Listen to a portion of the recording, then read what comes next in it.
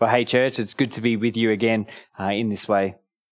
One of the traditions within our family as the new year looms is that we spend some time reflecting on the year that was, as well as beginning to look ahead to the year that is to come. And so last year, one of the things I did was in the back of a notebook, I listed different things that we did or achieved through the year. And when I look back over the list, it was a big and exciting year. There were milestones that were achieved. There were goals that had been set and accomplished. Some of our family had lead roles in local productions. There was a whole lot done and experienced. The thing is, though, as I look over that list of highlights, not much of it is about me. So much of it is about things that my wife did and achieved and about what my kids did and achieved. I think my big moment was at the start of the year when I broke my ribs stacking my bike. So I look over the list and I look back on last year, and while within my family there was lots going on and it was positive and exciting, I think for me, really it was a bit of a nothing year. I think the same can be said when it comes to the book of Acts and the passage that we're looking at for today. I can't help but feel that it's a bit similar. See, Acts is this book of excitement and activity. It opens with Jesus' commission to his disciples and the promise of power. And then it proceeds on from there to the Spirit's descent, to the powerful preaching of God's word, to the growth of the church, to the healing of many, to the coming of persecution, but then to the amazing conversion of Paul and the spread of the gospel throughout the Roman Empire. There is just high point after high point after high point, except for the second half of chapter 1 that we're looking at today. And just like last year was a bit of a nothing year for me, this feels like a bit of a nothing story in comparison to the rest of the account of the early church. And yet it's been included in the biblical narrative, so it must be something that's important and significant. So let's look at it together and see what we can learn from it. It's Acts chapter 1, starting at verse 12. And it says and it's talking about the apostles. They returned to Jerusalem from the hill called the Mount of Olives, a Sabbath day walk from the city. When they arrived, they went upstairs to the room where they were staying. Those present were Peter, John, James, and Andrew, Philip and Thomas, Bartholomew and Matthew, James, son of Alphaeus, and Simon the Zealot, and Judas, the son of James. They all joined together constantly in prayer, along with the women and Mary, the mother of Jesus, with his brothers. In those days, Peter stood up among the believers, a group numbering about 120, and said, "Brothers and sisters, the scripture had to be fulfilled in which the Holy Spirit spoke long ago through David concerning Judas, who served as a guide for those who arrested Jesus. He was one of our number and shared in our ministry. With the payment he received for his wickedness, Judas bought a field, and there he fell headlong. His body burst open and all his intestines spilled out. Everyone in Jerusalem heard about this, so they called that field in their language the field of blood. For, said Peter, it is written in the book of Psalms, may his place be deserted. Let there be no one to dwell in it, and may another take his place of leadership. Therefore, it is necessary to choose one of the men who have been with us the whole time the Lord Jesus was living among us, beginning from John's baptism to the time when Jesus was taken up from us. For one of these must become a witness with us of his resurrection." So they nominated 2 men, Joseph, called Barsabbas, also known as Justus, and Matthias. Then they prayed, "Lord, you know everyone's heart. Show us which of these 2 you have chosen to take over this apostolic ministry which Judas left to go where he belongs." Then they cast lots, and the lot fell to Matthias, so he was added to the 11 apostles. This story comes in the lull between Jesus' promise to send the Holy Spirit and then the arrival of that Spirit on the day of Pentecost. And so the disciples are waiting in Jerusalem, obeying the instruction that Jesus gave them back in verse 4. And that's really what this story is about, waiting. They're waiting. Or all these big events have happened, these big events are coming, and they are in that in-between period. So what do they do in this waiting time? What happens while they wait in this kind of nothing time? Well, first we see they gather together. The original 12 disciples, minus Judas, are there, along with the women who followed Jesus. There's also his mum, and while Mary had pretty consistently followed Jesus throughout his life and his ministry, his brothers hadn't done so. And so it's significant to see them also gathered here now. In verse 15, we're told that the number of believers who are gathered are about 120. And this number is significant because within Jewish society, this is the number that was needed to establish a new community with its own governing body. And so in other words, something new and different is starting here with this group of people. It's a new movement of those who together follow Jesus. Now, we are currently unable to gather in one place, but using the technology available to us, we are still gathering together as part of that same movement of followers of Jesus. And as they gather, the second thing we see is that they pray. Verse 14 says, they all join together constantly in prayer. This joining together for prayer is more than just them gathering with each other. It expresses that they were united and that they were in agreement as they prayed. They were of one heart and of one mind in their prayer, and they joined in it constantly. Luke, who wrote Acts, he also wrote at the end of his gospel about the disciples, and he says there that they stayed continually at the temple, praising God. One commentator therefore summarized the life of these early disciples through this waiting time as one of continuous praise in the temple and of continuous prayer in the home. So whether it was prayer or praise, there was unity and alignment of purpose and the regular practice of these habits in their life. And what's interesting too is that they didn't wait for the Spirit to come before they started acting in these ways, but they built them into their life together even now. The waiting time was not wasted time, but rather it was a time of preparation for them. And you, in this season that we're in of this isolation, as the virus has put all sorts of restrictions and shutdowns on us, we are in this waiting time too. We're waiting for things to go back to normal. We're waiting to be able to do things as we used to be able to do. But may this waiting time not be wasted time for us either, but may we make the most of the opportunity that it presents to us. So thirdly then, what we see them do in this waiting time is read, study, reflect on, apply and obey the Scriptures. We see this illustrated in Peter, who declares that the Scripture has to be fulfilled.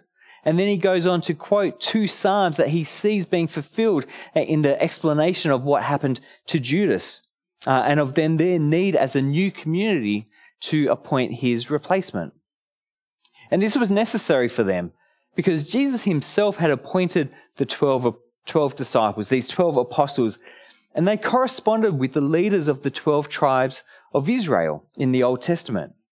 And so if this new movement of Jesus followers that would become the church, if this was to be a continuation and even a fulfillment of Israel from the Old Testament, then this number of the 12 apostles needed to be maintained.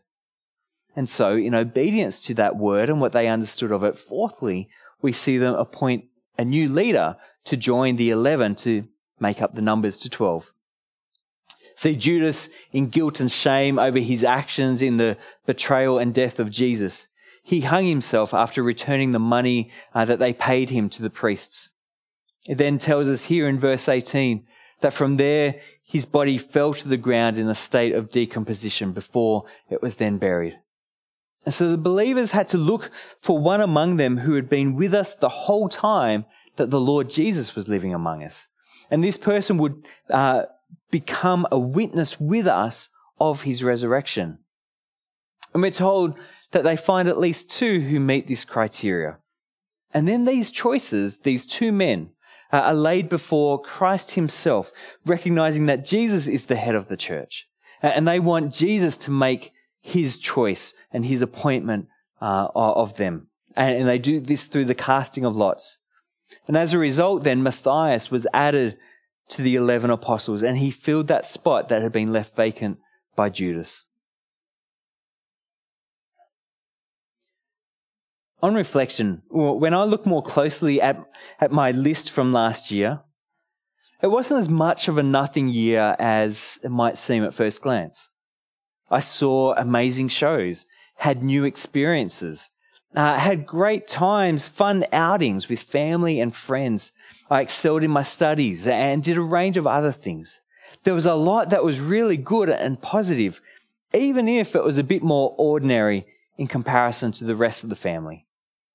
And I think maybe it's likewise with these verses from Acts that we're looking at today. They might seem like a bit of a nothing, especially in comparison to the big moments that come, but there's still a lot that's good and positive that's going on. It's still important activity, even if it can seem a bit more quiet or ordinary. And so what is it then that we can learn from these verses? I mean, we've read this account of what they did, but what's the takeaway for us from this? Well, I think there's at least two practical applications for us from these verses. Firstly, they show us something of how we can go about in discerning God's will. We're often left wondering, what does God want me to do in this situation? We ask all kinds of questions. Who does God want me to marry? What job should I take? Where should I study? Where should I live? What school should I send my kids to? What course should I do? How should I budget my money? Should I give to this charity and cause or to this one? Where should I go on holiday this year? And so often we go about answering these questions just as best as we can figure out by ourselves. But what we see in these verses are some principles that can inform our decision making and that can help us to discern what is God's will for us in them. We see them, to start with, persisting in prayer. This is not just a one-off thing. It's not they're in a sudden crisis and it's a cry out to God and then that's it. It's not even that they've made their decisions and then it's like, oh, oops, God, can you please bless this thing that we've already decided? No, it's preemptive and constant prayer. They are constantly coming before God, seeking Him and seeking His will. And so then we see them in the Scriptures. They're not just opening their Bible to random places and putting their finger on a verse to do what it says, whatever the consequences of that might be.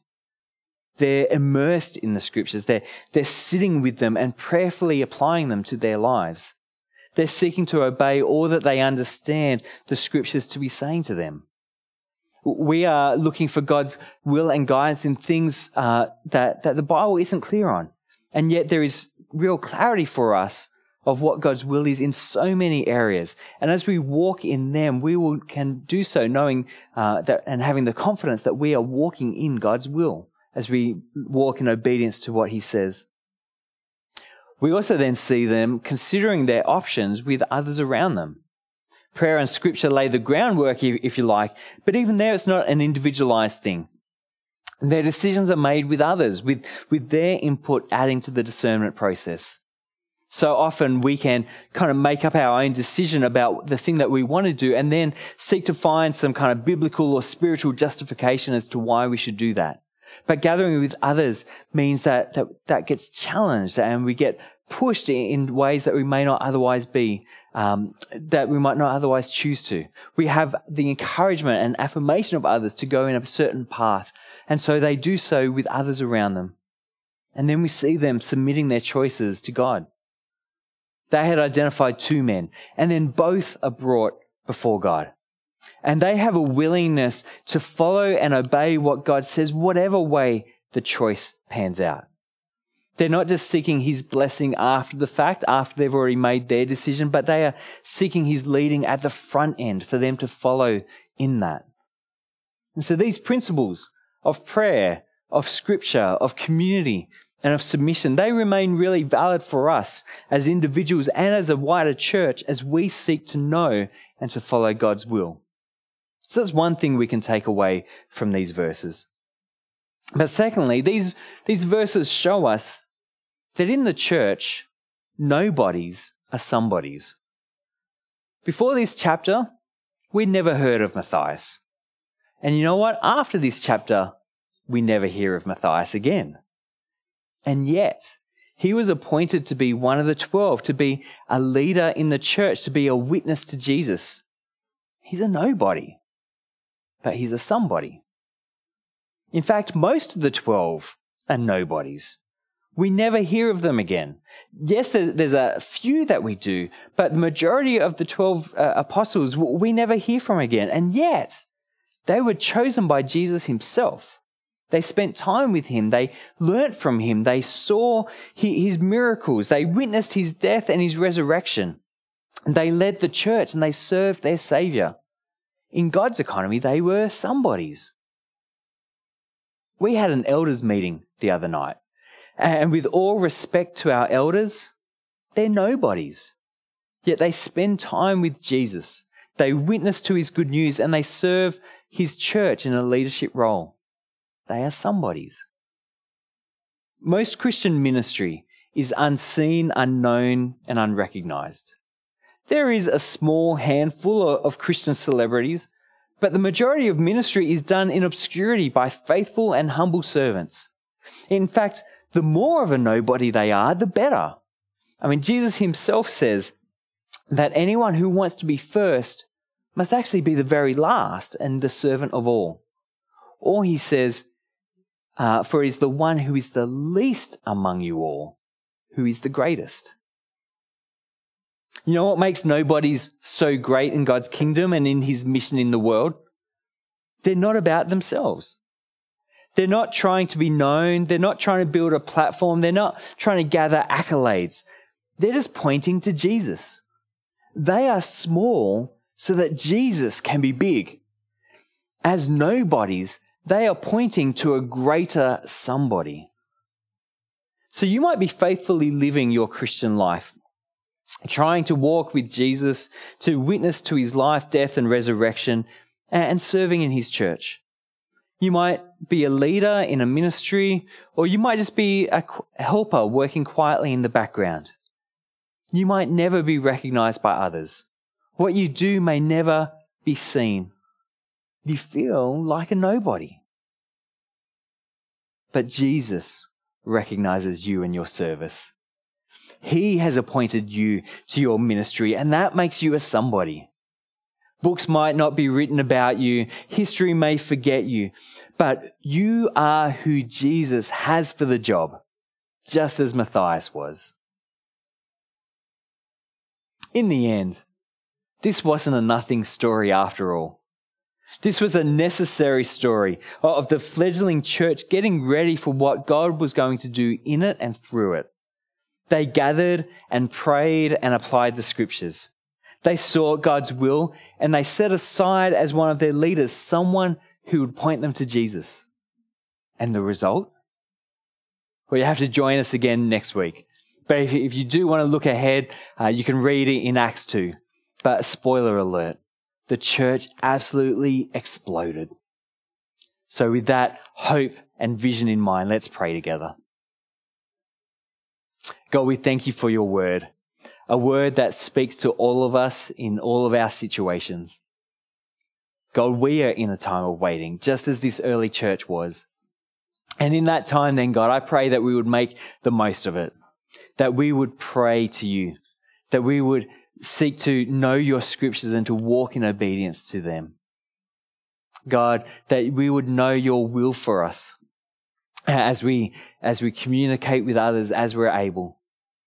And that, God, we would take confidence that what we do that is hidden, secret, and unseen is still the work that you have for us, and as such, it's work that has meaning and significance.